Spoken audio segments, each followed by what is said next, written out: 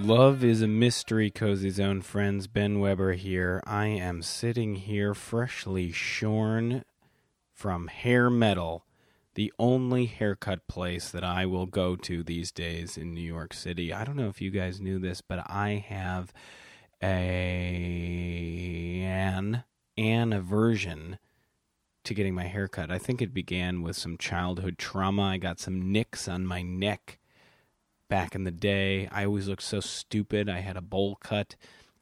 Even well into my undergrad years, my early 20s, I just couldn't get a haircut that felt good and sexy. And cut to Hair Metal in Williamsburg, with their beautiful metal, tattooed, pierced, dyed hair-cutting ladies.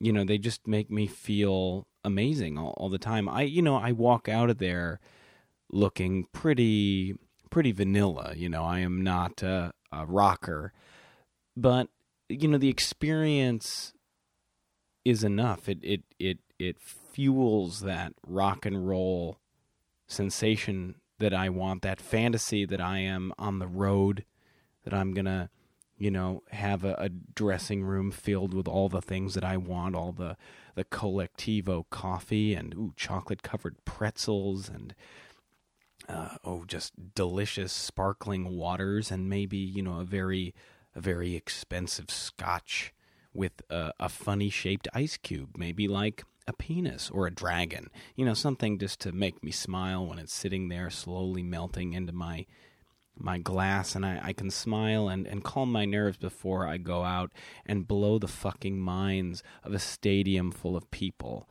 And I like to feel that way when I'm getting my hair cut. It is certainly adds to the cozy feeling of a not-so-cozy situation. I want to give a special shout-out to Caroline, who cut my hair tonight. We had such a wonderful conversation. It was so easeful. You called me an empath. I learned about the linguistics degree that you're pursuing at Brooklyn College. Please cherish that. Please continue that. Please write that book that you want to write, that accessible book, bringing the mysteries of linguistics to the lay people. Caroline, you had a huge crush on Marc Maron, which I do too. And that was such a lovely way to come together. My go-to question is, where are you from in the nation? As if me knowing the regional geography of someone will give me absolute insight into who they are and why they are the way they are and what their psychology is just by the regional air that they were breathing. And I don't know shit about anywhere, really. I know a little bit about Milwaukee. I've steeped in New York for a while, so I guess I have a sense of the flavor, the local flavor. But I don't know. I'm just filled with assumptions that are fed to me by the media, but they're not right. They're not right. But something that I like talking about was the fact that Marc Maron really allowed me to savor all of the shitty feelings that are necessarily welling up inside me. It gave them value. It gave them weight and artfulness, as opposed to they're like cockroaches that I need to stamp out or sweep under the rug or something like that. And so, here we are at episode 30 of The Cozy Zone with Rania Furia. Rania, this is a very special episode. I met you because you were the partner of my good friend, my one of my best friends, Tim Manley, episode 2. Check that out. We cozy zone it up in the Nook.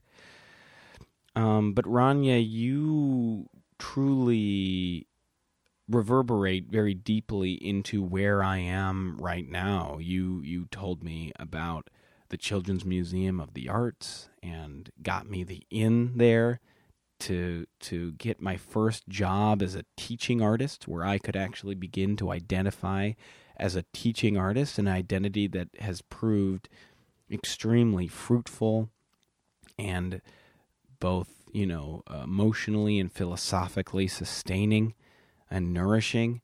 I'm grateful for that.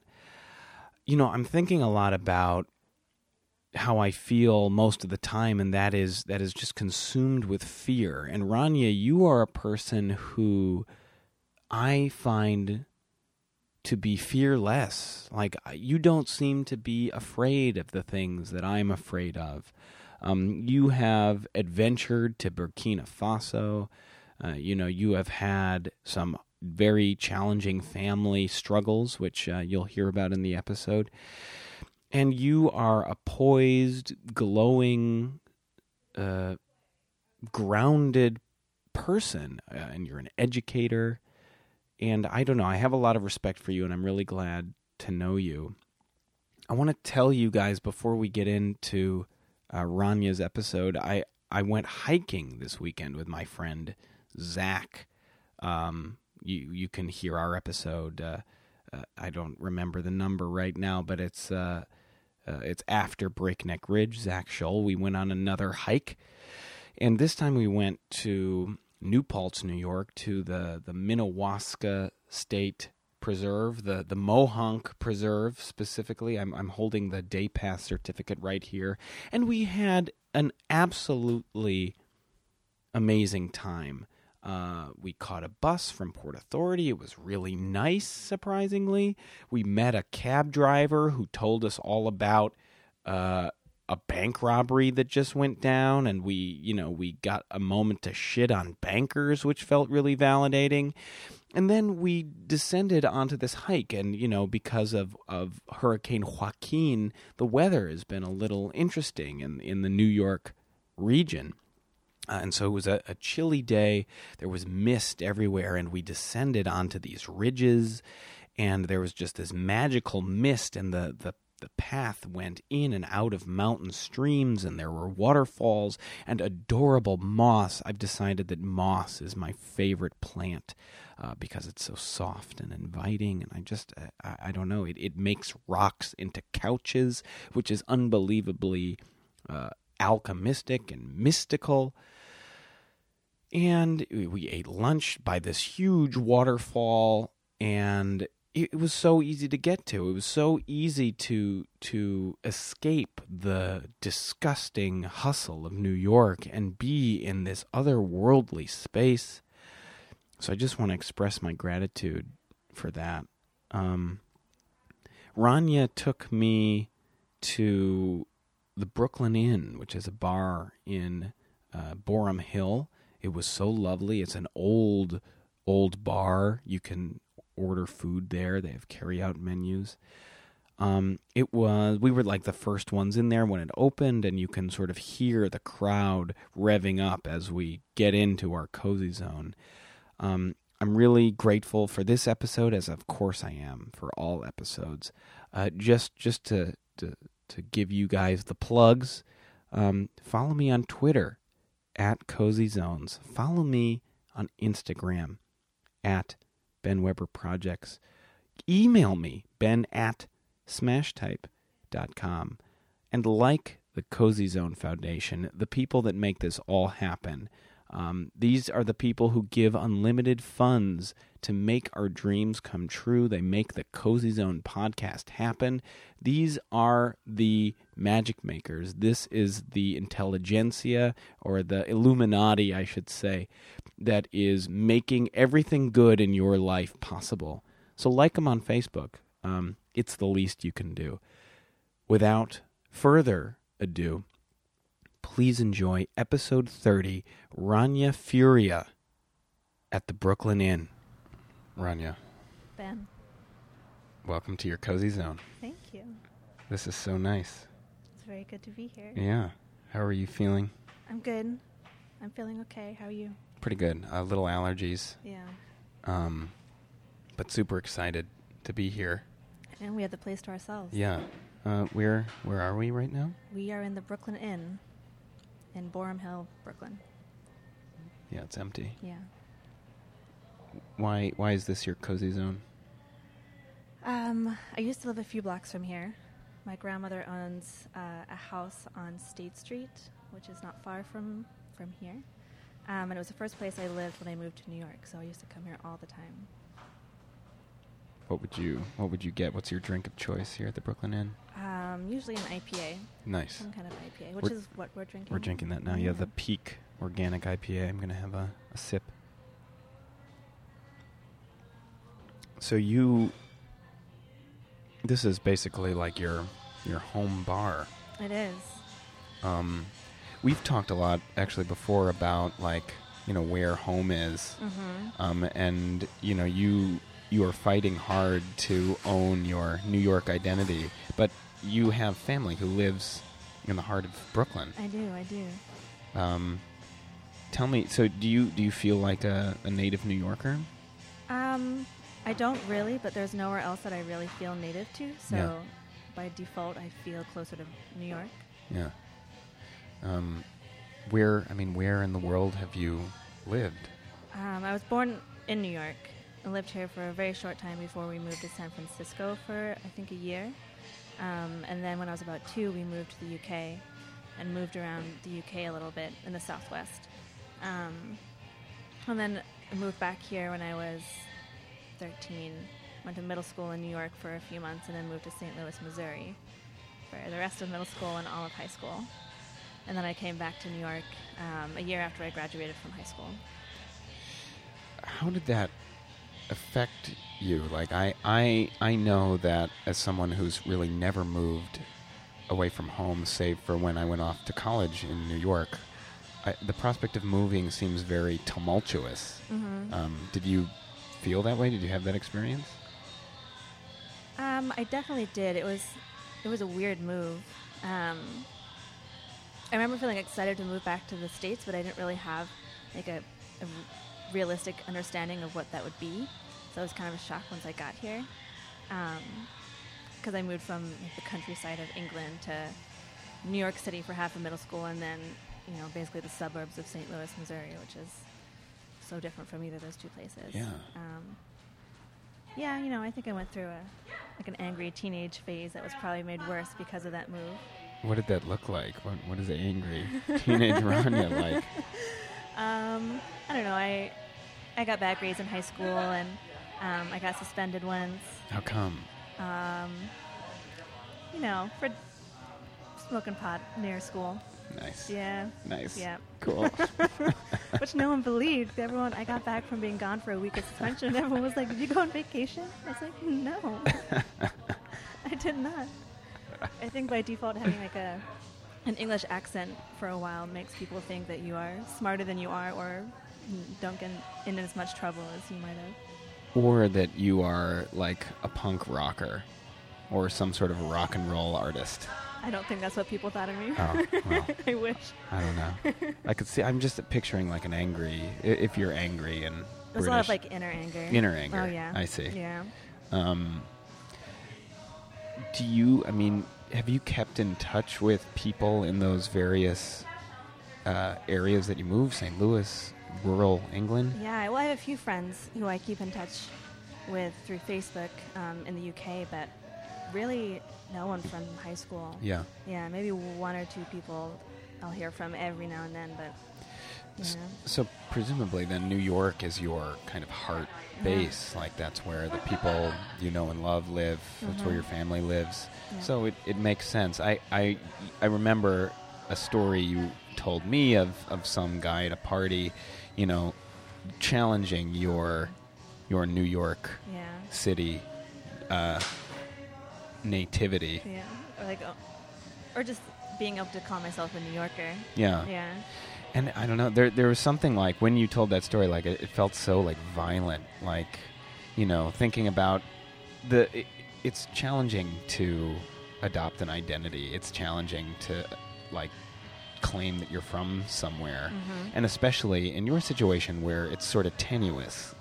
I don't know, like, you know, you gotta let you self-identify as a New Yorker. Right. Yeah. Yeah. What was the happiest place of all the places that you've lived pre-New York? Definitely in England. Yeah. Yeah. I did not really. There are parts of St. Louis that I liked, and still like to go to when I go back to visit. My mom still lives there. Yeah. But no, definitely the UK. What would you do on like a daily basis? Like, I mean, if it was the summer, we lived in like a really, really small village in the countryside of Devon. That was where we lived for the longest time. And it was the kind of place where my mom would just be like, go out, come back when it gets dark. And that's what all the kids did. Yeah. So we'd just be like this band of kids running around like the countryside. did you have like adventures or like real adventures, make believe adventures? It felt very real. I remember like climbing trees and trying to build tree forts and falling out. And there was like this big river we used to go swimming in, and like we'd build dams so we'd have like a deeper part to swim in. Oh, nice. And, Oh, wow. Yeah. So like beavers in training. Right, exactly. Yeah. Now I'm a fully grown beaver. It feels great. You really wear it well. Thank you. Yeah. Thank you. Yeah. I see you're wearing your beaver badge. I am. Yep. Yeah, it looks good. With There's a dam on it, and a crossed beaver tail, two tails, and a serpent, which I don't understand. That's the secret. Okay. We don't talk it's about the secret. The beaver. Yeah, the beaver is secret. Yeah, beaver secrets. Yeah. Hashtag. That sounds really lovely. I'm thinking about just sort of, I had a sort of backyard version of this, and like tree forts sound amazing, and I would often make believe that like I was a wolf with my friend Monica. I don't know, it was like a really lovely time, and you just got to feel so expansive, and like you would go to sleep and you would wake up, so like all of this, but all pretend, but you would sort of, pretend you were asleep, and then it's up it's morning, someone would proclaim, and then you'd get up and go. What does a wolf do? In Wisconsin. Well, a wolf, I think it's sort of an anthropomorphized wolf, but a wolf fights a lot of orcs from like a particular video game that I actually don't know the name of, but a lot of like fighting evil. That makes sense. Yeah. And, certainly you have to forage for food, you have to hunt, you have to look for berries, you have to, sort of do all your life admin. You have to sleep. Howl periodically. I think I was a little or I don't know if I was self-conscious at the time, but like thinking about howling now, it's just like, oh God, I don't know if I could do that. Right? I feel self-conscious about howling. You could start off with some little yips. And see how it goes. Yo. That's not bad. Yeah, That's okay. not bad. Yeah. We were talking about when we first met each other, and I'm, one of the reasons, not the only, but sort of the beginning of the impetus is because you are partners with one of my best friends, Tim Manley. The one and only. The one and only. Episode 2 of Cozy Zone. And yeah, I don't know. I think the partner or love interest of a very good friend is an extremely precious, high stakes role, and like, in theory, you're like, oh my God, I hope she's great. Or whoever it is, I hope they're great. I hope they're going to make Tim happy. Like, if not, it'll be fine. I'll, support, but like, oh my God. And how long have you guys been together? About 4 years now. Okay, 4 years. Okay. 2 of them I was gone. Right. Yeah. So, but 4 years, I mean, that there is that counts, like having a connection, just, distance. Yeah. Who knows? For sure. But that's a long time. And from my perspective, you are an unbelievably benevolent, incredible force in his life, and I'm very grateful for that. And I'm very grateful for our friendship that we've been building and are continuing to build. And yeah, I mean, I think part of the motives of Cozy Zone and even this is to say yeah, let's have some you and me time and just chat. Yeah, get it to know hasn't each really other. happened No. without our Sig Uths. our sick Oh man, remember that time at Meatball Shop? Yes, I do. That was super fun. That was a really great night. For those of you who weren't there, we had a double date. Nicolette, Tim, Rania, and I went to the Meatball Shop, had some drinks, just talked about all the things, celebrated love and desire, and it was awesome. And I think also what felt great about it was that it kind of happened randomly because we missed a show. Oh my God, that's right. And then we were like, what do we do? And we went to the Meatball Shop. Right. Oh, and then we ended up seeing the show. And the next week. The next week. Yeah. So we got all the good things in. Yeah. Oh man, awesome. Yeah. Good for us. Yeah, right?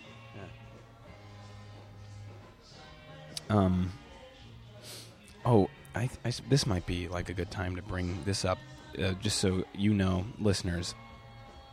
I'm beginning a practice of mapping out like what a Cozy Zone is going to look like, just to sort of see if there's any topics that we should hit harder or hit softer, or how things land.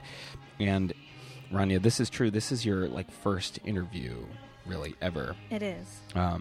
Which is incredible. So this is a Rania Furia Cozy Zone exclusive. Pardon me for wiping my nose. I want to give a 360 sense of everything that's happening. But you and I were both prominent figures in a one-man show that was put on by Tim Manley recently at the Fringe NYC, called Feelings.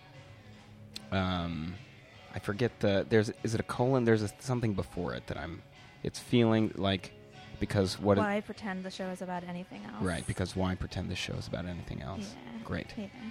By Tim Manley. And yeah, I mean it. As one can imagine, with a show like Feelings, that is very candid and sort of digs deep into Tim's sort of exploration of himself and his desire and his romantic life.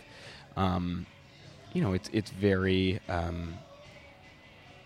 How do I say? We are both in the spotlight very much. A brief synopsis of the play is Tim breaks up with the girl he wants to marry, is feeling lost and empty, and is looking for love in all of the wrong places, or in places that he doesn't find it. And he, goes on dates with boys and girls, men and women, and ultimately falls for his best friend, which is me.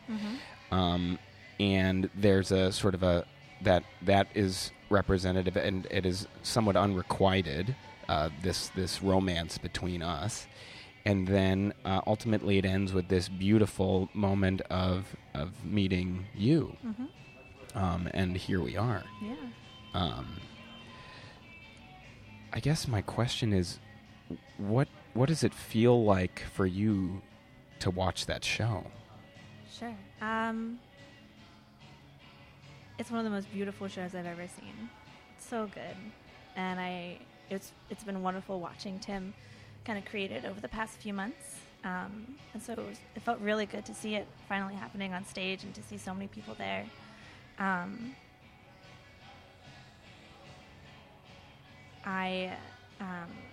am a very private person, and so part of me doesn't quite understand the need to tell all of one's very personal stories to a whole room of people over and over and over again. But I think I'm slowly learning why people do need to do that. Why do you think that is? I guess, I don't know. I think it's a processing tool, mechanism. I think it just feels good. Yeah. can you imagine yourself ever doing anything like that? No, definitely not. Yeah. This is probably the closest it'll get. Okay. Yeah. Okay. Yeah. This is well. Yeah. Awesome. Yeah. Well, that's an honor. Yeah. But it also was really cool because I had heard a lot of those stories, but in a very different sort of way, and so to hear the way Tim tells them to an audience, it's very interesting to me, and I think I learned a lot by watching. Yeah. By watching that. Yeah. Does that make sense? It does. Yeah. Are any I hear there's awe and respect and sort of appreciation of the beauty of it, but any other twangs of I don't know, different kinds of feelings, like negative feelings? Sure. I mean, it's complicated being the girlfriend of someone who identifies as bi. Yeah. Because Tim and I would talk about this a lot when I was gone, especially because a lot of my friends had never met him because they were friends I had met after I'd left. Right. And so if I tell someone, oh yeah, my boyfriend is bi, they look at me and they think, he's gay. What are you doing with this guy? Yeah. And so it kind of felt like it was like a different, I don't know how to really say it, but it felt like a different version of like coming out in a way, which I've never done, so I don't really know. Right. But still, people would make judgments, and I would have complicated feelings based on what I thought they might be thinking, and it would just, so I stopped telling people unless I was very close with them. Yeah. And so when having, with the show, it is very public, which I thought would be hard with, with friends here now, but it really wasn't, So it's interesting. Yeah. Yeah. Yeah. I think I'm still processing a lot of Totally. it. Totally. And I mean, I think, I'm hearing a bit like, it sounds like a lot of the challenges come from a lack of understanding from other people. Yeah. Like, I don't know. I mean, if someone doesn't understand bi-ness or queerness, it's really tricky. I mean, it takes a lot of energy to sort of disclose anything personal about yourself in general, and then to, explain maybe a non-normative or non-societally acceptable condition or truth is even more energy. Right. And yeah, like I am saddened to hear that you just stopped, saying it, but I also completely understand because it takes so much effort. Yeah. Well, I don't think I completely stopped it. I didn't mean to express it in that way. Oh, yeah. But yeah. Well, I mean, it sounds like it was harder. It wasn't, it was fraught. Yeah. It's hard when people don't know Tim and they haven't seen us together and they don't know, they don't know us. Yeah. Yeah. Yeah. And, something that I'm like currently wrestling with and chewing on is sort of this identity of polyamory. Like, it feels very new and, I don't have all the answers. But like, yeah, I mean, I think it's sort of a similar, sort of non-standard way of being that you have to explain to people, and that if you are still figuring it out for yourself, there's just sort of this double thing of like, well, I don't even know what's going on or how to talk about it, but you're curious, but like, what do I owe you? What explanation do I owe you? I don't know. Well, if we're in, the Peace Corps or whatever, we're going to talk about that soon. Yeah, and I wanted to share too that I ended up feeling very honored about sort of my representation in the show, and I really enjoyed it, and I think I was expecting to feel, I don't know, something a little different. Maybe, I don't know, I was nervous that I was going to feel bad. But I didn't feel bad. I was like, oh, cool. This is like, again, like the beauty of it and the poetry and the way that Tim sort of conveyed all of these things was really special and like felt like such an honor. Yeah. For sure. Do you feel okay talking about kind of like the moment of your meeting Yeah. in the show? Yes, I can talk about Yeah, I would love to hear it from your perspective. So there's like this really wonderful story about one of your early dates. I think this was our first date. Your first date. Yeah. Okay, yeah. Yeah. Yeah, so what happened? Well, we met online on OkCupid. This is about 6 months before I was leaving. Leaving, where were you going? To Burkina Faso in West Africa. For what? For the Peace Corps. Uh-huh. Yeah. Yeah. Yeah. So we had decided to meet up. I was coming from work. I used to work at the children at a museum downtown Manhattan. Oh, yeah. Oh, Yes. I think we can... I guess so. The Children's Museum. Yeah, of the we Arts. don't... Neither of us work there. It's true. I can Oh, say yeah, it. but we Yeah. should definitely talk about... Yeah, Children's Museum of the Arts. It's an awesome place. Yeah, go there. Yeah, definitely go there. Go there, please. Yes. It's a little out of the way, but you should go. It's worth it. Yeah. Yeah. Super good. Yeah, yeah. Anyway, so I was coming from work, and we met on the corner of a street somewhere and walked around for a bit, sat in Washington Square Park, talked, had some wonderful silent moments, which Tim really enjoyed, I think. How did you feel about the silent moments? I was fine with. I like silent moments. It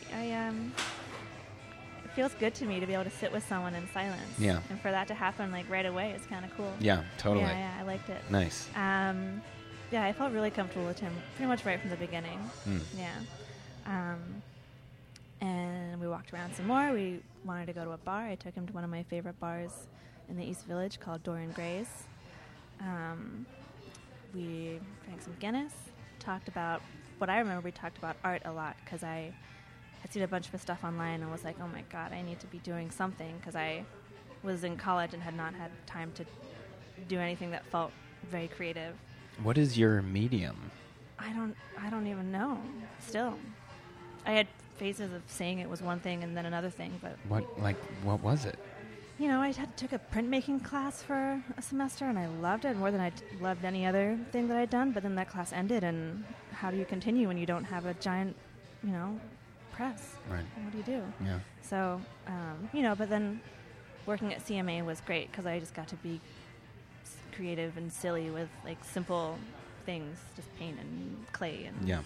very young people. It was Yeah. great. So that kind of, I'm going off track now. Well, I got you there, but I'm just curious about art in your life. But so you were talking about this. Yeah. And you were seeking art. Yeah, and so it felt so good to talk to someone who seemed like they purposely just made art out of everything or anything in their life, which is kind of how I saw Tim from the beginning. He was talking about all these different projects he had done, and a lot of them I'd seen online. So yeah, that was cool. And then we walked back to the park and Union Square Park, and we're sitting on a bench. And I think the part of the story that you're probably waiting for me to get to is this part. Am I right? Well, it's all good. It's, this is just icing. Yeah. And we're sitting on the bench, and I think I'm like kicking my feet around like I do because I have a hard time sitting still sometimes, and I'm wearing boots, and a tampon falls out of my boot because I had been keeping it in there. The reason was because I was working on my feet all day long and didn't have like pockets or a bag, and so I kept my tampon in my boot so I could go to the bathroom. Super easy. There it is. I guess I'd forgotten it was in there, and I'm just kicking my legs around, and it falls out, and Tim laughs, and I later learned how much he really loved that moment. Mm-hmm. And then he asked if he could kiss me, and I said yes, and that was our first date. 4 years. Yeah. 4 years. Yeah, Here we 4 are. years. Here it is. Cozy Zone. Now, what did you think when that tampon fell out of your boot? I was like, oh, I left that in there. I don't know. I don't really remember what. I think I just picked it up, put it right back in, and was like, yep.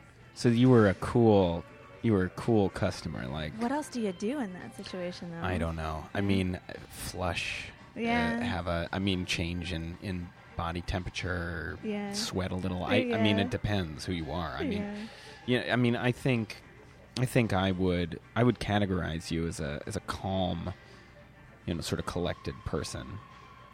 I view you as not plagued by sort of a gnawing anxiety, but maybe I'm wrong. That's very reassuring to hear because Yeah. there is some anxiety, but it's Yeah, I mean, we all have it. Yeah.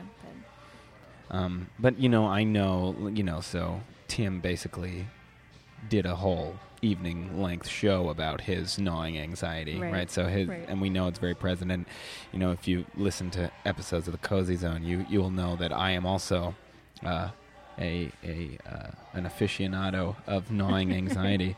But it sounds, I don't know, just based on that tampon reaction, for me that's like, oh yeah, she's all right. Cool. Yeah. Do you feel what makes you anxious? Sometimes I get anxious in like large group settings. There's a lot of people I don't know. Schmoozing takes a lot of my emotional energy from me. We've talked about this before, haven't we? How it's like, I'm not sure. Maybe we haven't. Maybe a little, but how it's just hard to like. I can turn it on, but it's hard for me to keep it on. Right. It takes a lot out of me. It's a lot of. There's a lot of energy. It's not an easeful. Yeah. Schmoozing is not easeful. No. For you. No. Yeah. So I do enjoy it sometimes, but it's a lot of work for me. Yeah. And you're probably in that position to schmooze quite a bit. Well, I say that because I think about Tim is a pretty successful art maker, right? Yeah, and has a lot of like openings and events and parties sort of around all of the art that he makes. And presumably, if you're available, you'll go, and you are there as support and co-schmoozer, really. Yep. Yeah. So, I don't know. How does that feel? It's been really fun going out after Tim's shows. Yeah. It's been really fun, mostly because I do know a lot of those people. So that makes it really just a ton of fun. Yeah. Yeah. But I don't know. I got to say, there's a lot of stuff that I don't go to. Yeah. Yeah. Yeah. But that's probably, that's sort of self-preservation, self-care. Yeah. Well, good. Yeah. So it sounds like, you go to the stuff that you can be supportive at. I'm thinking a lot sort of about like what is the Cozy Zone and like what are we doing here? And I think a lot of it is about like this idea of survival. Right. And like I'm really interested in like how different people literally survive in this unbelievably harsh climate of New York City and really, human existence in America today. Right. I say America because that's all the only Cozy Zones I've done. No international Cozy Zones. But it seems to me that you are no stranger to the notion of survival. And I guess thinking specifically of your Peace Corps mission in Burkina Faso, but also, parties, like book signing parties, and like there's all these new people, and like you have to say like, oh my god, nice, happy. Yeah. Yeah, I empathize with that, like, exhaustion. Yeah. But I don't know, like, so you, before you even met Tim, you had decided you were going to go to the Peace Corps. Like, what was your inspiration for signing up for the Peace Corps? I don't really have an answer for that. I thought I'd come up with the idea like during college, but then when I told my mom that I was applying for the Peace Corps, she was like, I know, you've been talking about this since high school. Oh, wow. And I was like, I did not remember that. Wow. So,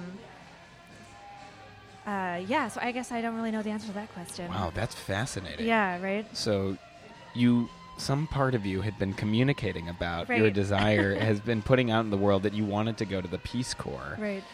But in college, it felt like a new idea. It did.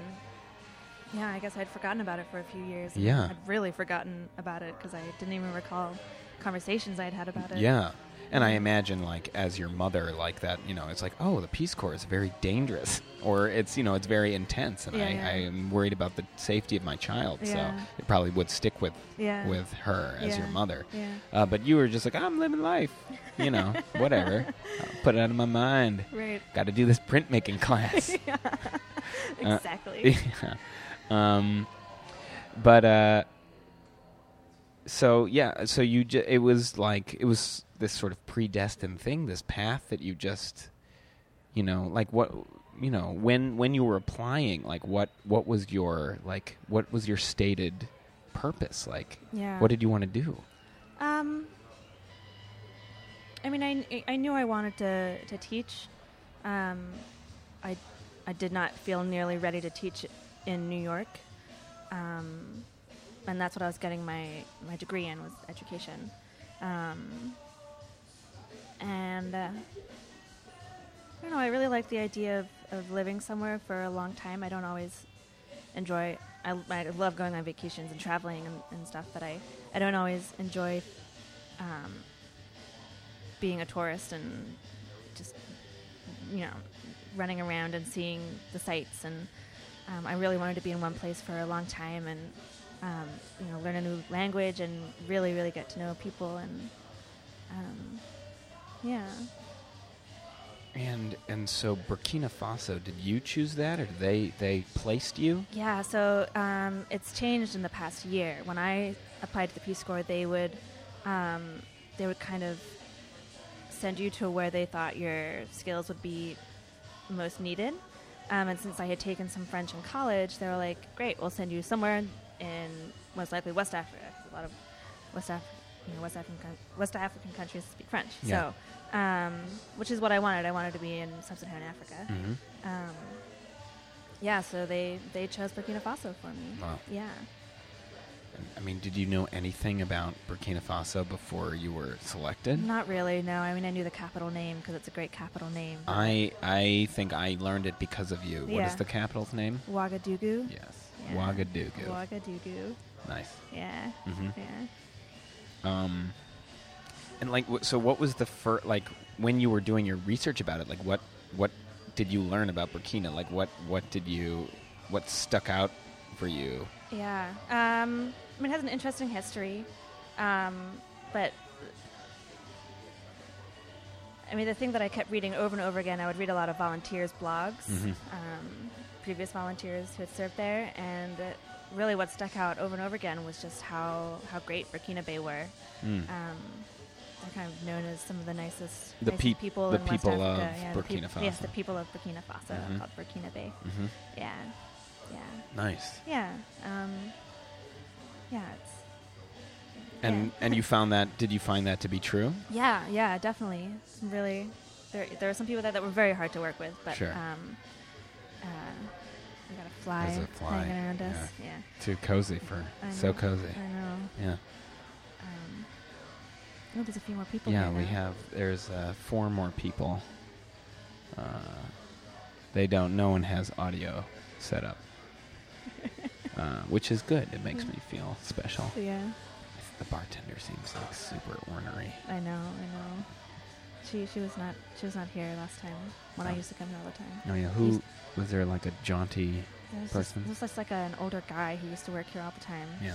Yeah. This place has like, at least it did when I used to come all the time. Just like regulars, we'd come in on Friday and Saturday night. It'd be Mhm. the same people at the end of the bar every Nice, time, nice. which I loved. I never talked to them. Yeah, but know. you took comfort in Yeah, their presence. I did.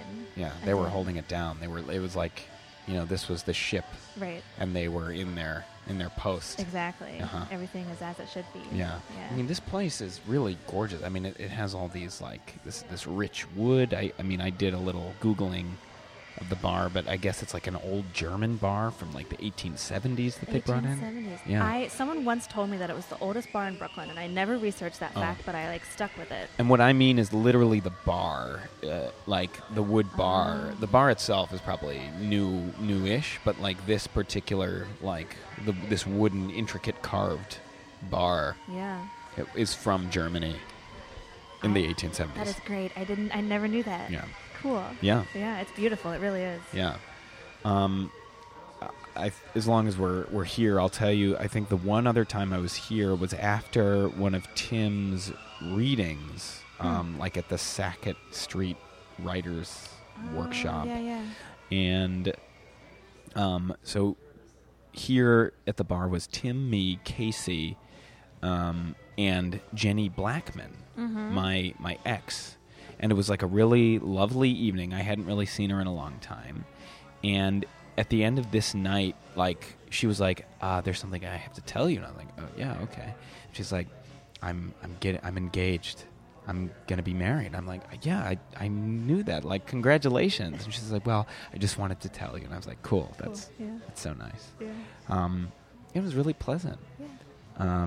So this is also, it's a charged and yet lovely space in New York. Yeah, that's exactly how I feel about it too. Yeah. Yeah. What's like can you remember like the best night you had here? Oh my gosh. It's hard to pick out just one. I came here with Tim once on one of our earlier dates. Oh. I remember. Mm-hmm. I don't remember where we were coming from, but I remember being here. And I think I was sitting in this seat, but he was sitting right here to the left of me. Nice. Which still remains empty. Yep, it does. For the memory of Tim. Yep. It's as if he's here where my backpack is. And do you guys just chat? Yeah, we were just talking. I don't remember what we talked about. I remember what he was wearing, though. Oh. He had on a white shirt. Do you remember that shirt that had the heart drawn on the side? Yeah, Yeah. I think so. Yeah. Yeah. So one of his creations? Yep. Uh-huh. Yep. Nice. Yeah. That's great. Yeah. Yeah, it was a good time. Yeah. Yeah. But I've been here a lot with my best friend, Jen, who used to live in the house with me as well. Mm-hmm. Yeah, so Nice. we've had lots of long conversations here. Oh, good. Well, here we are. So perfect. Yeah. All right. So you go to Burkina Faso. Yes. What is what is a moment where you felt most like an outsider? I mean, every second of every day. Okay. I had taken French in college, but I really could not say a word in French.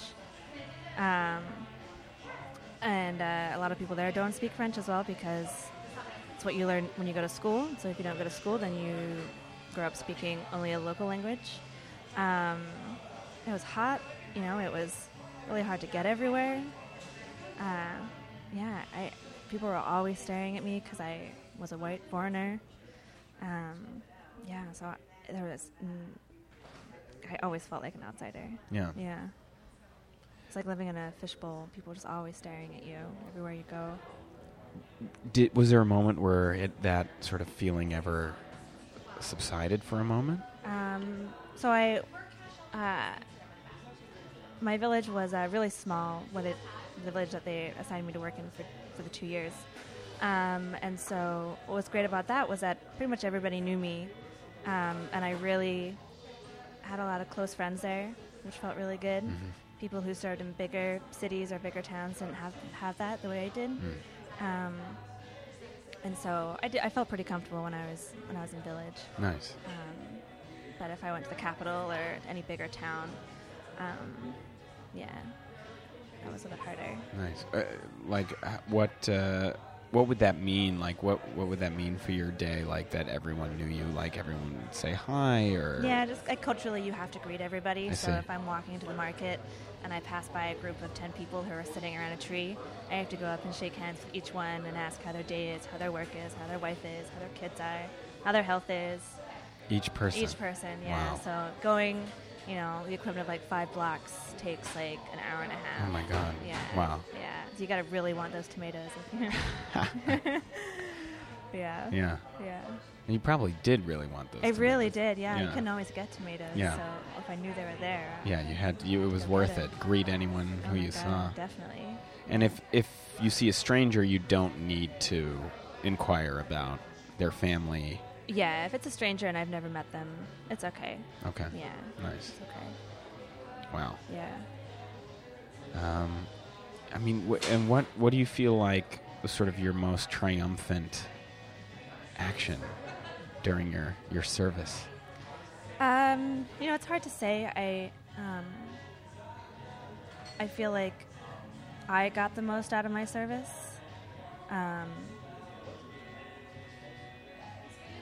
I don't feel like I went and changed the life of an Sure. entire village. I don't. That's not really how it was. Yeah. I was an English teacher for about a year there, and I did a couple of projects around like girls' empowerment and children's rights and anti-violence, things like that.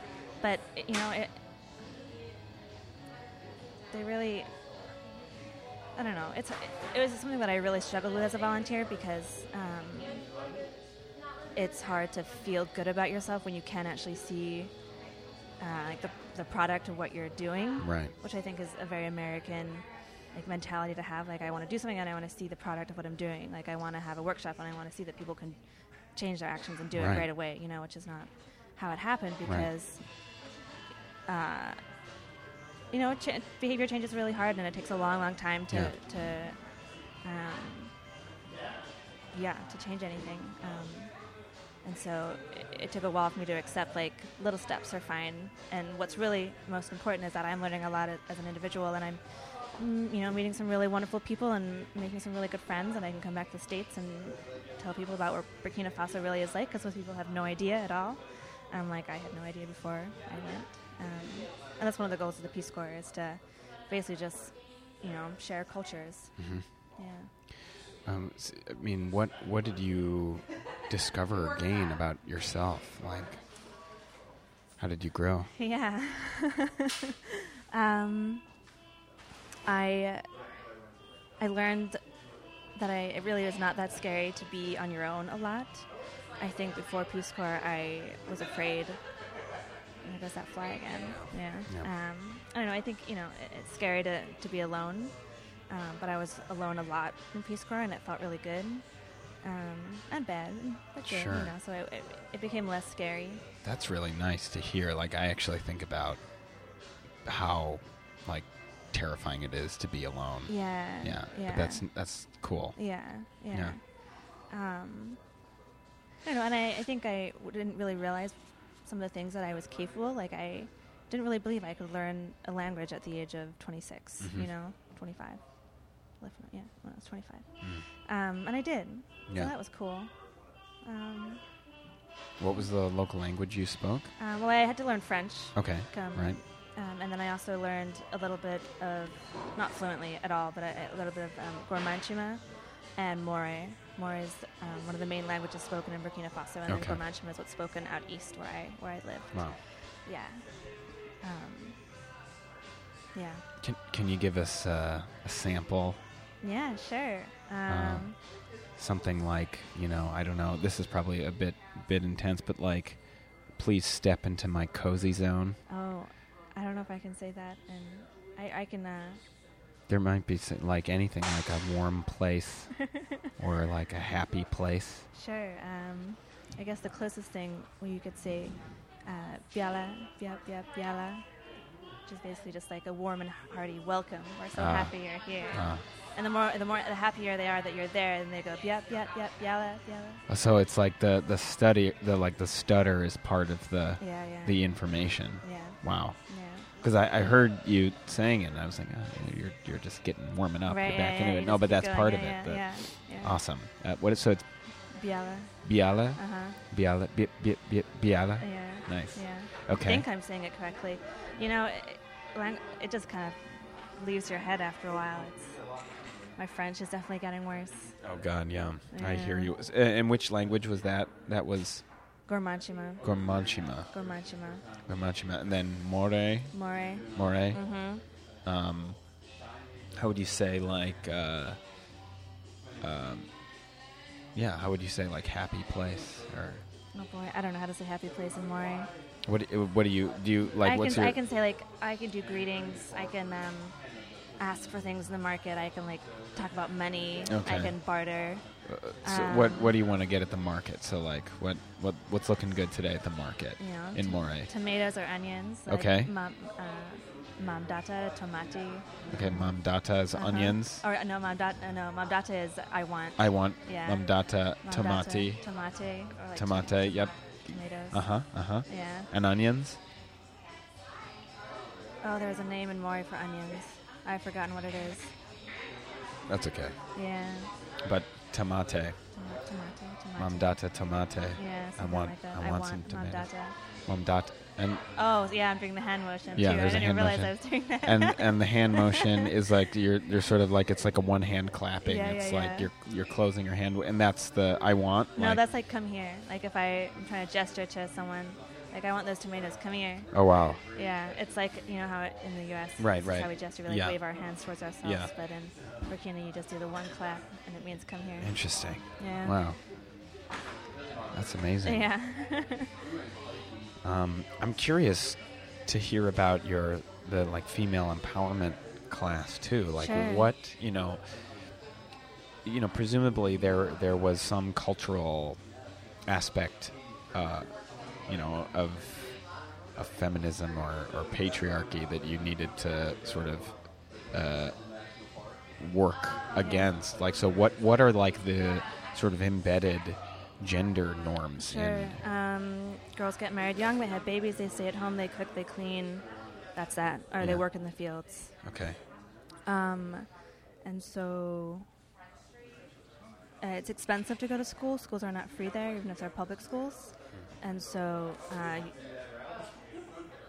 traditionally families would send the boys to school.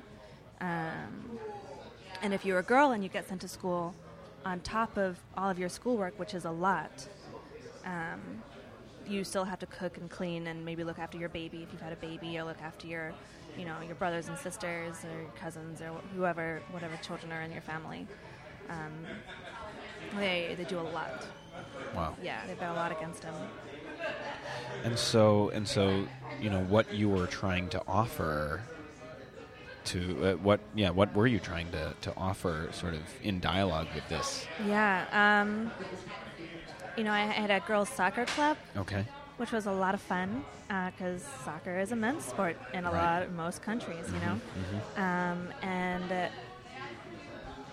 these girls wanted to play soccer so badly, but no one would make a team for them or coach them or anything. And I didn't know anything about soccer. Like, I don't really know the rules. I can't play very well myself, but they definitely did because they had watched it growing up, So all I had to do was kind of like gather the girls and be like, here's a ball, let's play. And they would just start playing. Awesome. Yeah. So we had a couple of really big games where girls from other villages would come in. Like, was a volunteer 15 kilometers from me during my first year.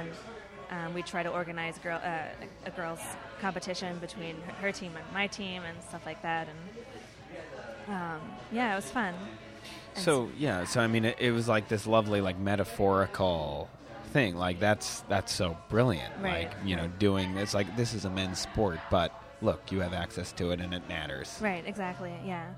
And then just spending time with these girls, I'd get to know them and we'd become friends, and then we'd talk about things, protection during sex, Yeah. and where you can get a condom, and Yeah. just sexual health in general, Yeah. stuff that you can't really talk about with people unless you've really gotten close with them and you're friends. Right. So, No, it's intimate. Where can you get a condom in Burkina? I mean, you can go, there is a very small health center there that you Okay. could go to, but it's tough if you're a girl and someone sees you walk into the health center and they might assume, oh, she's going to get a condom, which means, she's sleeping around, which girls can't do. It's fine, So Men it's can complicated. do it. Oh, yeah. So it's just, I mean, similar to Yeah, here. exactly, There's yeah. hypocrisy and Yeah. patriarchy. And, Yeah, exactly. Oh, man. And that soccer thing sounds really nice. Yeah, soccer was a lot of fun in Burkina. People get so into it. Yeah. Did they have a team name? Burkina Faso? Or No, my girls' Yeah, team. your girls' team. I don't think we did. Okay. No, yeah. It's okay. Yeah. Oh, that's awesome. And what, like, so when it was all done, like, what was the sort of most jarring thing coming back with your re-entry?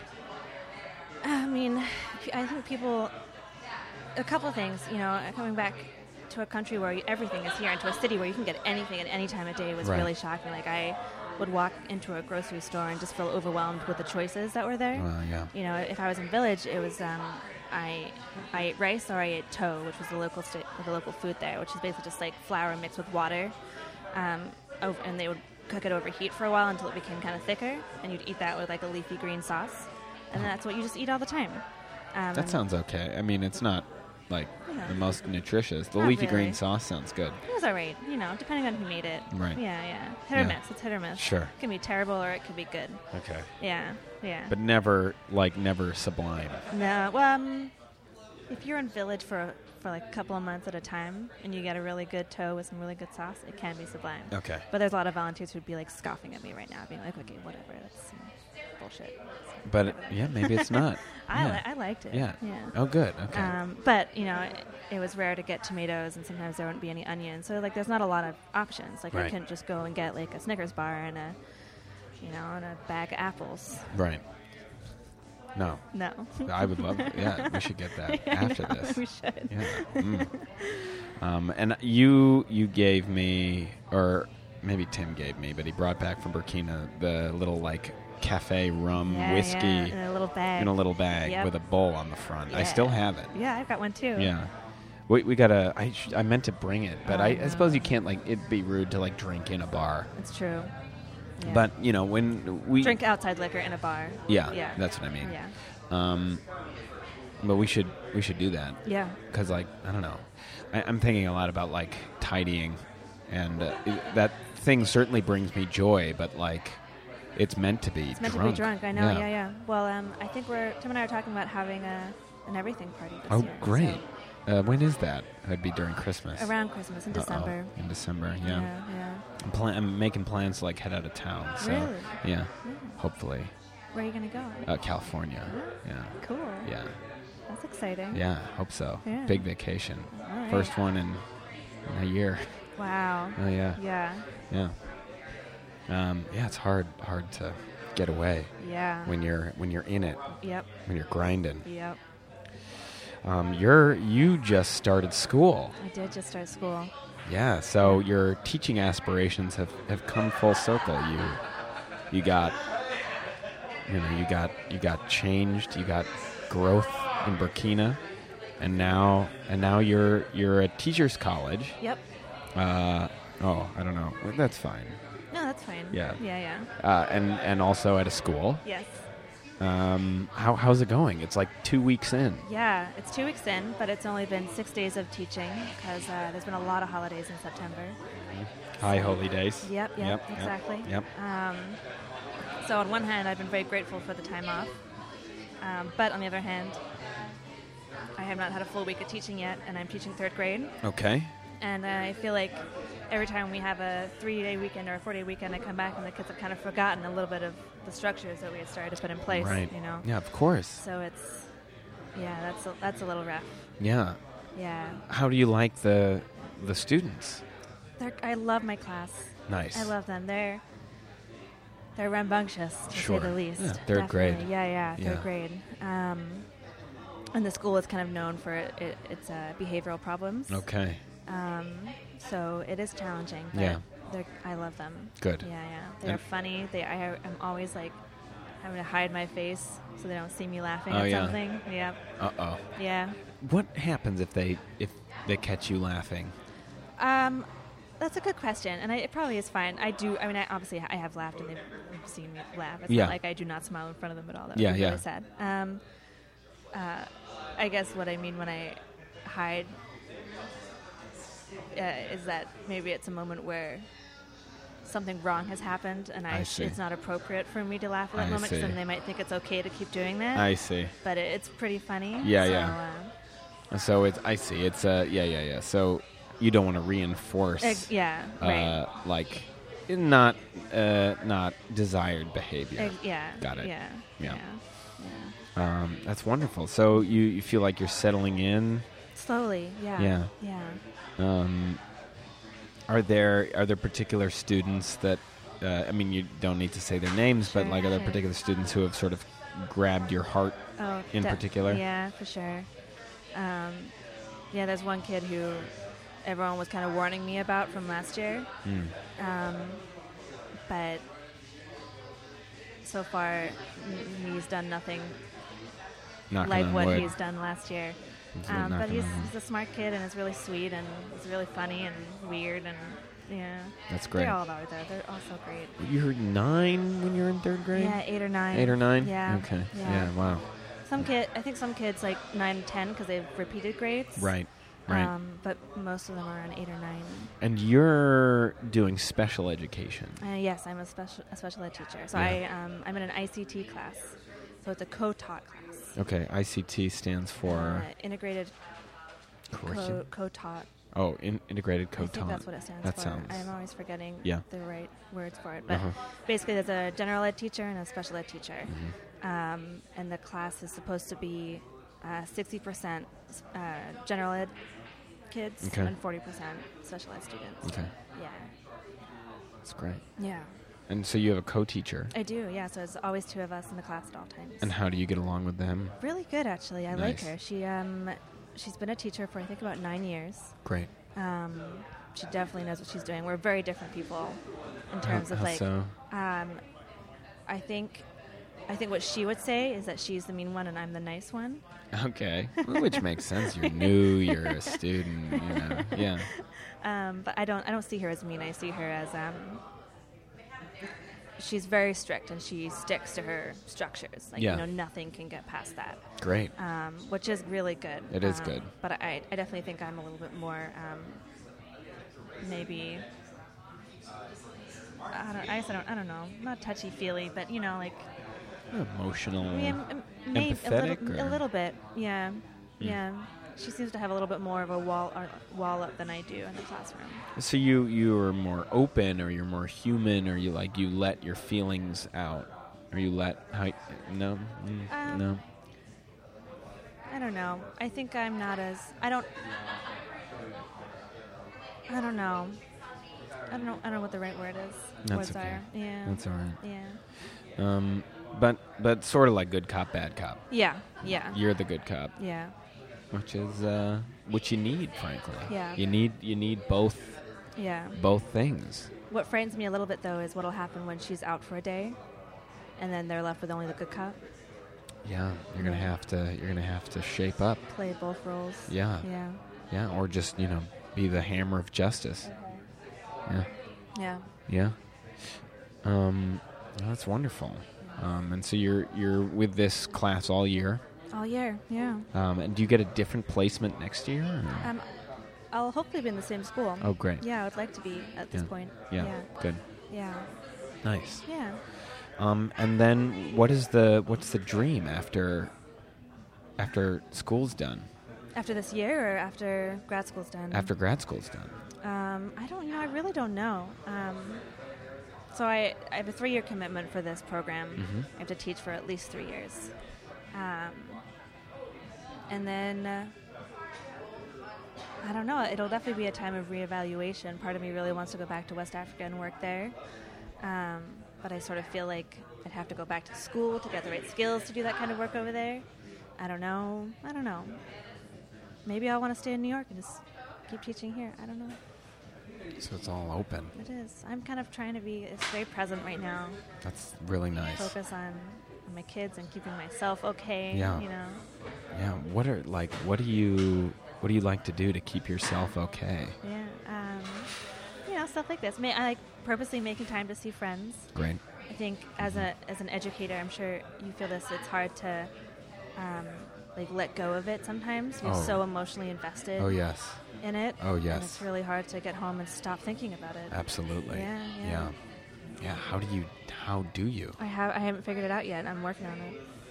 How do you? I mean, I don't know if I do. I mean, I feel like cooking is pretty relaxing. I'm trying to identify as a jogger. I've been on 2 jogs. Okay. In like last week.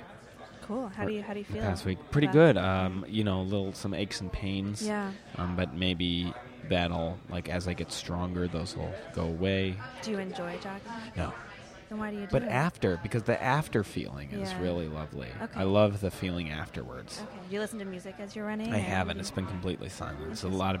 lot of listening to my breath and sending love to various places that hurt. Okay. Yeah, and that's felt pretty nice. Yeah. And Prospect Park is lovely. It is beautiful. I Yeah. love, Yeah. I love Prospect Park. Yeah. Yeah. Yeah, and I mean, this was you don't live near Prospect Park anymore. No, I know. Yeah, this was a trek for you. Yeah. Yeah. It wasn't that bad. It was just one, it's off the A. Oh, which is great. nice, yeah. Oh, nice. Oh, so just to Hoyt. Yeah. Great. Yeah. Yeah, because you live in Harlem. I do. Yeah, Yeah. that's nice. How do you like that? It's great. Cool. Yeah, yeah. every day Tim and I wake up and we just sit in our living room and we're like, oh, we love it here. That's so nice. It is, yeah. It feels really good. That's really good. Yeah. I'm curious. So something that you said struck me, like this is sort of my family segue. Uh-huh. So you, like when you were in Burkina Faso, you identified as a white person. Yeah. But your background is a little more complex than, you know, Yeah. just white. Yeah. Like what is your background and like, tell me. Sure. I'm a quarter Japanese, a quarter like Scandinavian, Okay. Danish, Swedish, something. Is Rania Rania is a Swedish name. Swedish name? Yes. And then my dad was a Romani gypsy, so most like he grew up in the UK, but his family was from like Eastern Europe. And there's like a family rumor that his father was from India, but he didn't know his father, so we don't really know for Wow. sure. Okay. Yeah. Wow. Yeah. And something that is fascinating. There's several things that are fascinating to me about your family. It was that your dad was a clown. He was. That's true. Yeah. Yeah. Tell me about that. I mean, you know, there's not much that I know from firsthand experience. Yeah. He basically stopped doing a lot of that stuff shortly after I was born. Okay. But he had a circus school in San Francisco. It was called Make a Circus. Wow. And from what I've heard, a lot of it would be like on the street. He would, you know, teach kids on the street circus tricks, or they'd have Wow. classes and things like that. Yeah, I did a lot of performing. It was very silly. Nice. Yeah, yeah. Is that how he met your mom, or? Yeah, they were both in New York.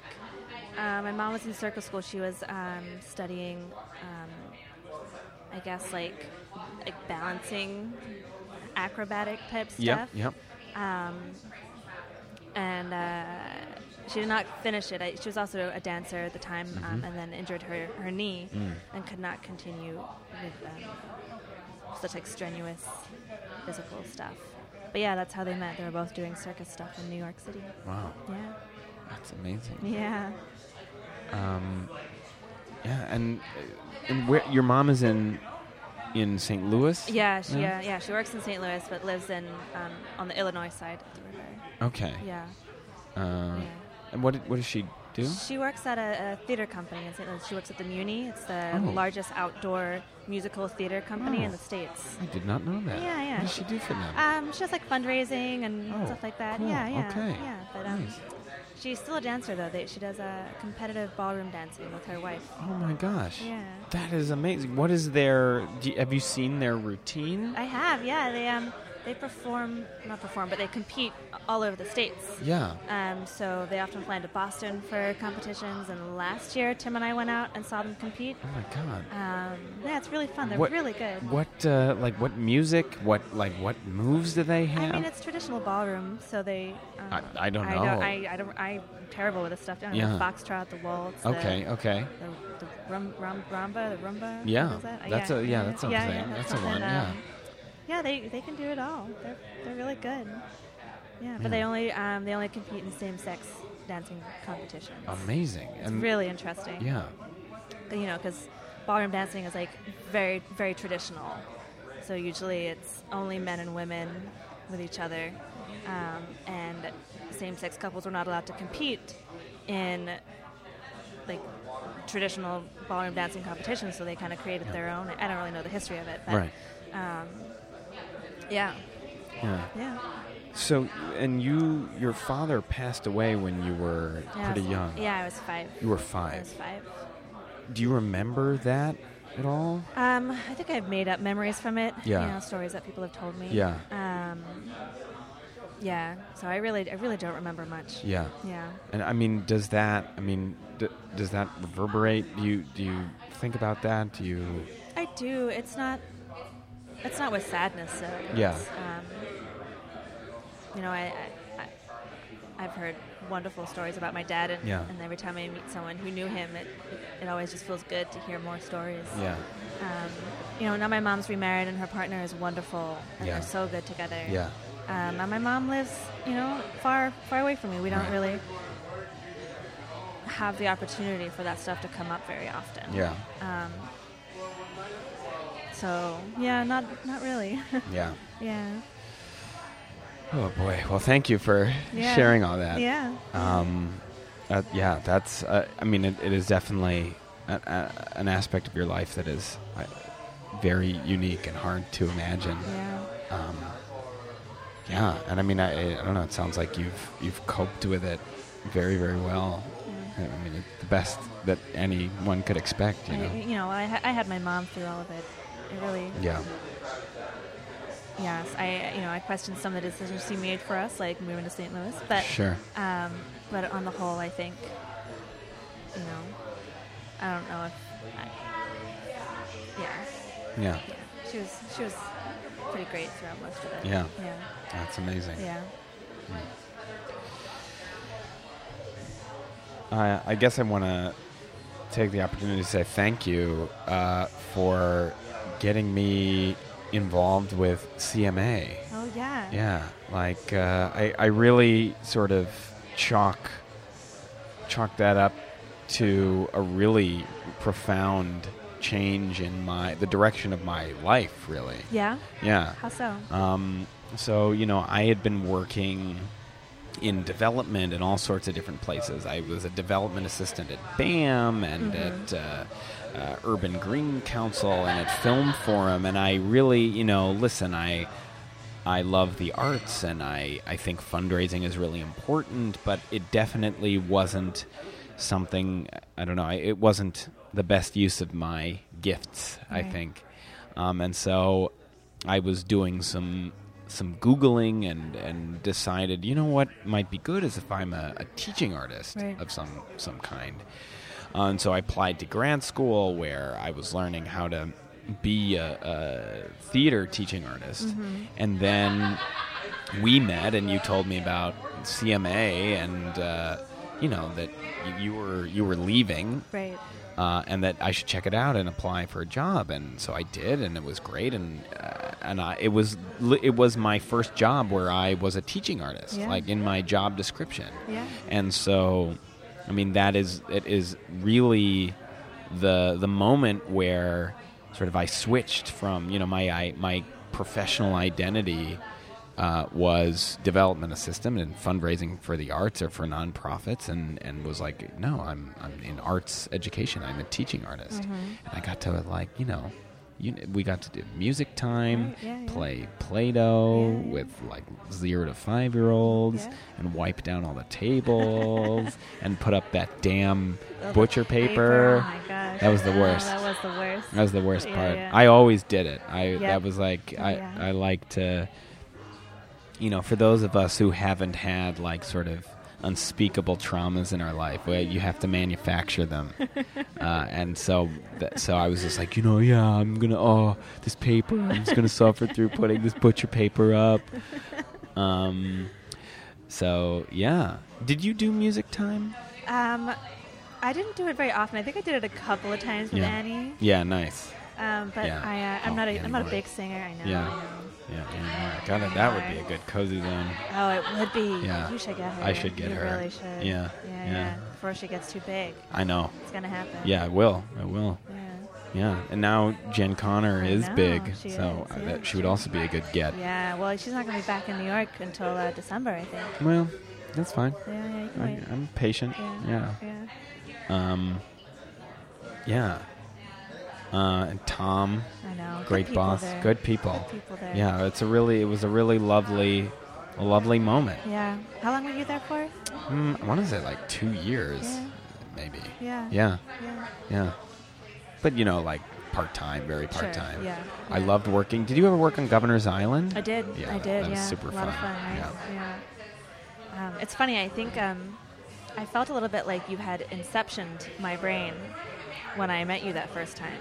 Oh. Because I think you knew I was leaving CMA, didn't you? But we hadn't met yet. And somehow I had it in my mind that I should ask you to apply for this job. Maybe I did that. Did I email you or you? No, I think I don't really remember. Maybe it was through Tim Maybe. somehow. Like he had mentioned it to you, and you had mentioned your interest to him, and somehow. Oh yeah, maybe that's probably And then what happened. Yeah. Yeah, And then well. I think you knew I think you call that Somehow. Timception. Timception. Yeah. Is the top real? Is it spinning forever? I love that movie a lot. Yeah, it's good. A lot. Have you ever seen the movie Snowpiercer? No, we talked about this. We just talked about this on Labor Day. Yeah. You hated it. I did. But I want to see it real bad. Yeah. Is it like Inception?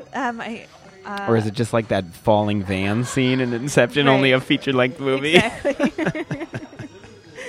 You should definitely see it. Cool. Yeah. I have a bit for you, Rania. I have a life bit for you. I'm ready. Yeah, here we go. So, I'm throwing away everything. I'm Okay. throwing away my art. Okay. This is what we actually. It's inspired by our work at CMA because Yeah. all of these children would make these like unbelievable, meaningful pieces of art. And I'm reading Marie Kondo's book. This is a very meta bit. Okay. This is like I've never done this before. Okay. But like I'm throwing this away. Oh. And so, yeah. Let's see. This is a Smash type scroll here. I don't even know what we have. What do we have here? Some eyes. Oh my God! I is for inventive. Oh my God! Yeah, This that's is like great. really precious. But I'm throwing it away. And do you want it? I do want it. Great. Yeah, yeah. All right, this definitely. is yours. Great. This Thank is you so much. Thank you. All right. Okay, so that went well. Yeah. So I don't What would even. you have done if I was like, no? Well, what I would have done is like gone around to the now filled in members of BrooklynInn to Wow. see if they wanted it. Yeah, this whole bar is almost full. Well, like the actual bar. Yeah, the bar is almost full. No, this is great. Thank you so much. Oh my God, you're very welcome. Thanks Yeah. for taking it. Yeah. So,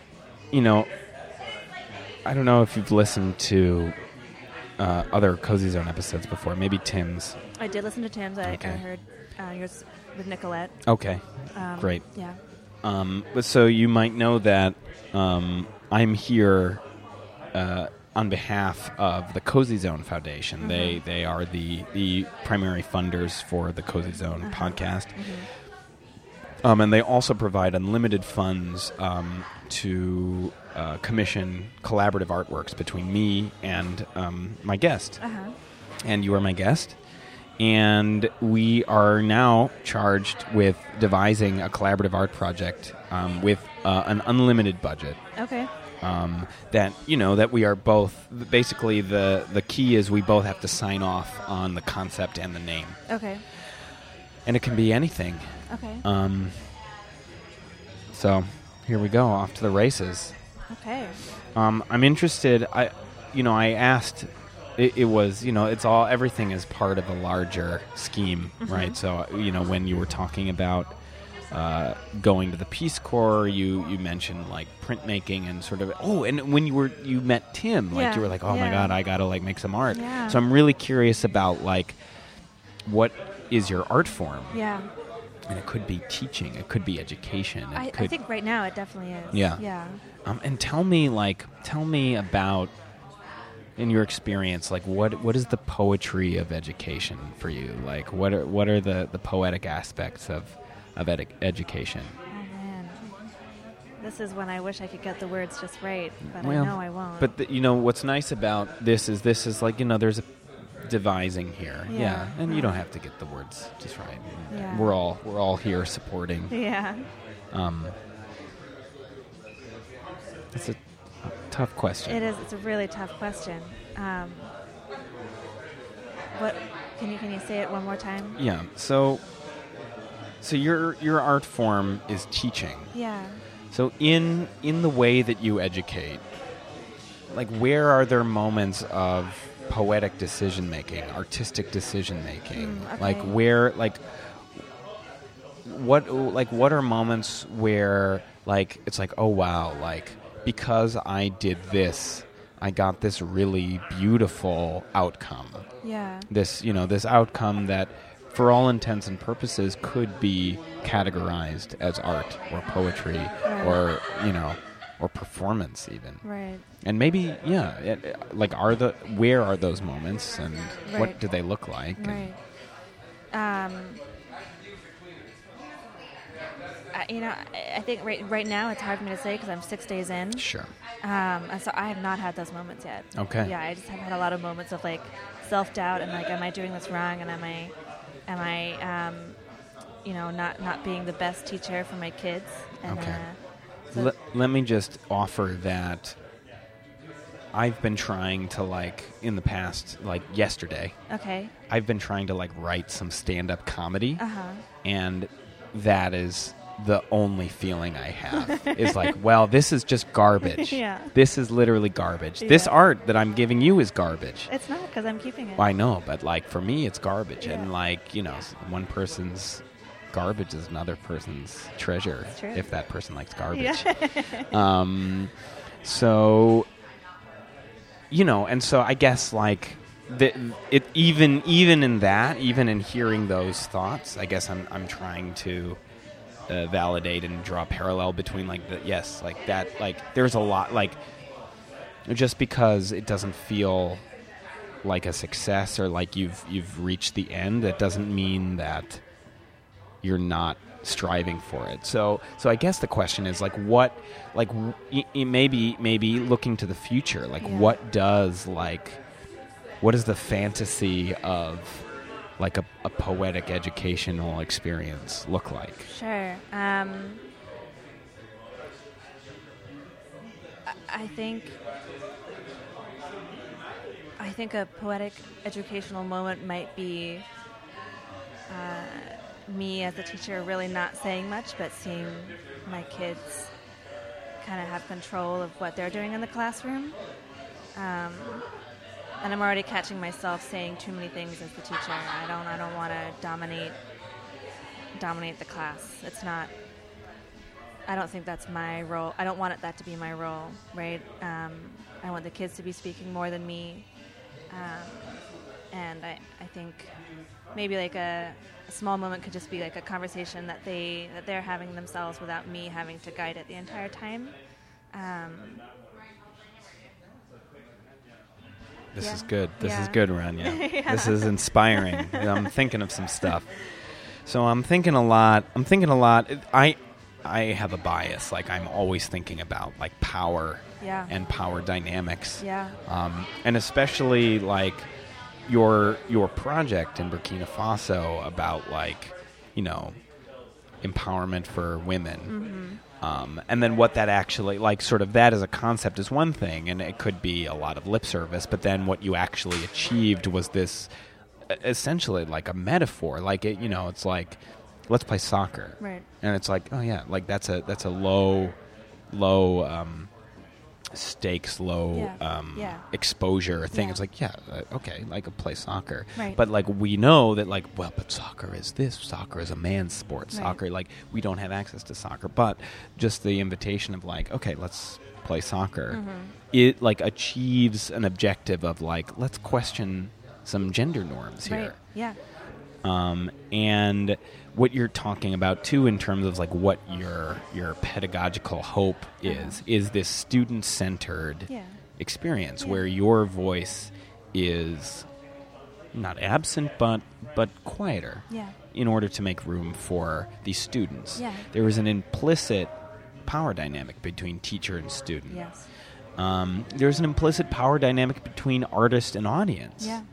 And it seems like the thing that we should make will sort of consider that and subvert that power dynamic. I like that. I'm not exactly sure what it is yet. Okay. All right. I've heard you talk about printmaking, which is Yeah. exciting. Yeah. Are there other art forms that, like, are interesting to you? Like, we have a lot of time and we have a lot of money. So if, you need to, like, if there's something you've always wanted to do, Yeah. and train for, like, we have time to, like, All right. work on that. Interesting. Yeah. Yeah. Gosh, I don't know. I don't think I'm a good performer. I don't think I can do that. Well, okay. I don't know. I'm instantly like, no, that's... You want to challenge I that? instantly want to challenge that. Yeah. What does that mean to you? Like, why do you think that? I don't know. I used to do a lot of theater stuff in high school. Okay. I don't know when I lost it. Yeah. Yeah. You were probably good in high school. Maybe. I don't know. I don't know. I mean, you come from a circus family, Rania. I cannot think that. I cannot believe that it's all gone. I guess I don't know. That like it skipped a generation. Like 2 circus people Yeah. have had you, and here you are. Yeah. And I mean, teaching is performative. Oh no, yeah, it is definitely. I feel like I'm on stage. Yeah. When I'm in front of the class. Yeah, schmoozing. Yeah, that's one of the. That is why I had a 2-hour nap yesterday afternoon after I slept like 11 hours that night. Because of teaching, because Yeah. well, so performing maybe it's just that it's exhausting, that it's not easeful performing. Yeah. That's what I'm hearing. Maybe it's not that you're not good at it. It's just that it's like super exhausting. Yeah. Which that's okay. Okay. So let's not worry about it. Okay, Like if all right. it tires you out, Okay. because you could be good at it. Yeah. I'm sure Yeah. you are good at it, Yeah. but it's exhausting. Yeah. So let's not worry about it. Okay, Let's all right. find something that's nourishing. Well, like it could, we could find some kind of balance where you could perform and I could do something complementary to that. Okay, like what would that be? Like what would that look like? That was as far as I got with that. Okay. part. Okay. Yeah. Well, Yeah. so here we are. so printmaking. Like, what about printmaking appealed to you? I really liked like the length of it. It took a long time to do. Okay. I like the I feel close to that. I feel close to like this is an impossible task. Exactly. I will begin and maybe never end. I love so this hello, there's a boy making us faces, giving us faces with one tooth missing. That was a good moment. It was a good moment. He Good just, face. Like, swooped up, smiled, and then walked Yeah, away. yeah. But so the thing that I gave you, I is for inventive, Yeah. invention, is from a project Smash Type, in which like basically the simplest explanation is I make a stamp for each letter of the alphabet, a handmade stamp for each letter of the alphabet. That takes a fucking long time. How long does it take to make a single stamp? Maybe like between a half to 1 full hour. Okay. Maybe, Yeah. probably in total. Yeah. But you do like steps, like you cut out all the letters, you prepare all the dowels, you get all the orange juice bottles, and Right, all of right. that takes a few hours each. So Right. maybe about a half hour. We have one in our closet right now. You do, yeah. Yeah. Your closet. Yeah. Bring it out there. I know. Get I know. it out. I think we're gonna like hang Display from it. the ceiling. Get it out. Yeah. No, that's okay. I just posted a bit of art that was in a closet. Yeah. Yeah. We're slowly finding the right place to put everything. Totally. There's a place. Yeah, no, I know. Do you know about that tidying book, the Marie Kondo? Yeah, we used that before we moved out of our last place. You got it. Yeah, you, yeah. You're No, you know what Tim did? He didn't want to buy it because he didn't want to have one more thing to decide if he should keep or not. So he went to the bookstore and took pictures of the pages that seemed the most relevant to What a us at that madman. time. What a madman. I know. He's nuts. I know. Well, Yeah. that's not a bad idea. Marie Yeah. Kondo would approve. I know, right? So you like a sort of a long process. You like something. Yeah. I also love that. Yeah. This is good. Yeah. Yeah. I don't really remember a lot of like the technical terms for it, but I once learned how to do like a lithograph, and so you have Yes. to like Yes. use like the oil crayon on the metal, and then you have to like treat it, Right. and then you got to load it with the ink, and Yeah. then you put it through the press, and you have to do it again, and it takes forever. Yes. I loved that. This is good. So, are you interested in like book binding at all, or Yeah. like letterpress? I've never done it, but yes, yeah. Like, have you ever been to that place near South Street Seaport? Bound Printers? Yeah, is that what it's called? Fuck yes, yeah, I've been yeah, there. Yeah, I love that place. I love that place Yeah. so much. Yeah. Yes, I've been there. Okay. Yes. So something like along those lines, like that kind of aesthetic. Yeah, let's Yeah. live there, because Okay. that's like something that is like unbelievably interesting to me. Cool. And like printing and like letterpress is super time intensive. Yeah. Okay, but so then like what are the power dynamics present in letterpress or printing. So they're like the person who sets the type and does the type is really in charge of that, right? Right. And so how do you disrupt that? By inviting the community to set the press, with like some technical assistance, from letterpress trained people. Yeah. And then what are we printing? Like what book are we printing? There's a lot of important things that people need to know. It's true. This is true. Like, so you're an educator. Like what are some of the most essential things that you would want to impart to young people as an educator? Like, Geez, Ben. I know. Just well, give me an easy question. Listen, I didn't say the thing, so I said a few. A few, and you can think out loud if you want to. I don't know. I mean, I have some thoughts. I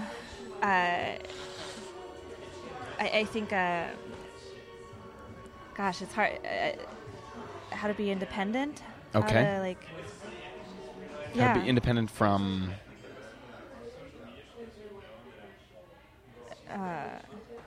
Just other people. Okay. I guess. Yeah. Like Ayn Rand. Yeah. Like what's it like Rourke? Like what's his name? Howard Rourke, is that his name? I don't know. I'm a kind of an Ayn Rand fan. Really? A little bit. Yeah. But she was like, yeah, everyone needs to be independent. I'm an independent capitalist. Yeah. I'm thinking of my kids right now, and it's third grade, but they're so academically low. Yeah. Like kindergarten low. Oh man. Yeah. Okay. It's hard. Yeah. And so there's very little independence. Right. It's and we're lucky because we've got 20 kids, and then there's 2 of us, but still, it's not. So. It's not quite So maybe it's about sort of the independence, yes, but it's part of it. But then but it's how do you value yourself? Right. Why is that important? Right. To taking care of yourself is very important. Sort of in being not relying on other people for everything. There's the balance between independence and interdependence, right? I think maybe independence was not quite the right word. That's okay. That yeah. means maybe independence with discovery. Someone who is able to get or discover what they want to. Yeah. Does that make sense? It does. So. Or someone who can take charge of. You feel entitled to make new discoveries. You don't need anyone's permission to learn more about the world. Right. You don't, and you know how to. Yeah. Yeah. Because you have basic tools of inquiry. Yes. Okay. Yeah. Yeah. So I like that phrase. So what? So basically, so I wonder. Okay, so we have this community letterpress. Okay. And it's a lovely old 1800s thing where you have movable wooden type, right? Yeah, maybe it looks a little bit like the bar. Yeah, the very. Bar. Yes, absolutely. Yeah. And I think there's something important about a toolbox for to be your best self or something like that. Yeah. And it would be fascinating. I'm thinking about something at weddings or it's give some advice to the bride and groom or the groom and the bride and bride or whatever, the married people. Gives them some advice for marriage, and it's always always laugh. Yeah. And it's all right, so that's fine. But what if it was what if you tasked the community to say listen, we're we need a textbook in school to inspire kids to be their best selves. What do they need to know to be their best selves? Yeah. And I don't. What do you think? I don't. I mean, I think the magic. One of the magic things that I learned in grad school was as a teacher, you don't need to know the answers Yeah. all the time. You Yeah. just need to know what questions to ask. Yeah. And especially in your student-guided pedagogical fantasy that you described Yeah. earlier, like, it is only about asking Yeah. questions. I Yeah. don't know. Yeah, I yeah. don't know. I mean, I might know a thing. But, like, yeah. I mean, so this sounds like a thing. Like, it's a crowdsourced letterpress textbook Uh-huh. about how to be your best self. I like that. I could use that still, I think. Me too. Yeah. I mean, I don't think there's a person who couldn't. I mean, Right. unless they're ridiculous. But forget it. Like, I don't want to know who you are. Right. So what do we call it? I mean, do we just want to get straight to the point and call it How to Be Your Best Self, or do we want to be more nuanced about it? How to be your best self sounds good to me. Yeah. And just to restate, it is a crowdsourced, Uh-huh. community-based, Uh-huh. movable type, Uh-huh. letterpress textbook. Yes.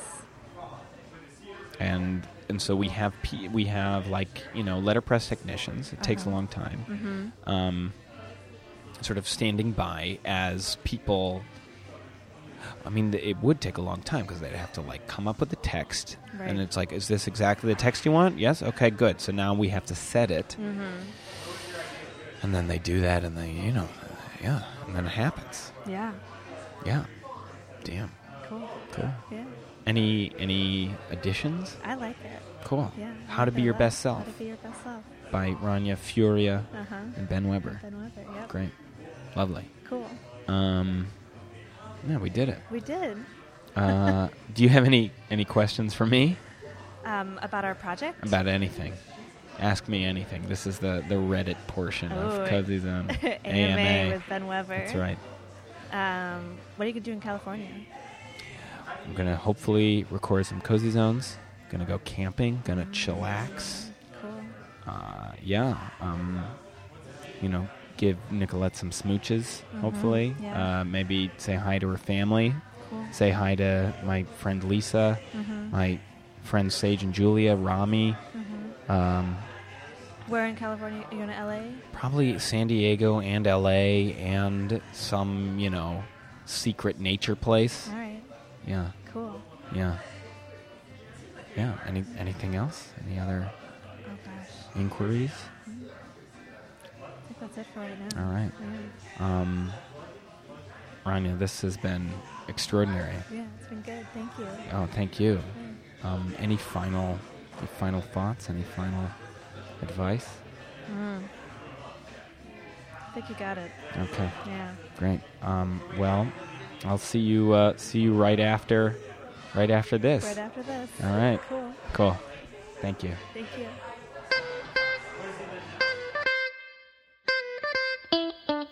We are intimately finding our peaceful, cozy zone. And Ben, he interviews friends. It's awkward and then it's cozy zone. Occasionally it's a lovely thing to be nosy in somebody's cozy zone. So please snuggle up sweet. A beautiful thing, it's cozy zone.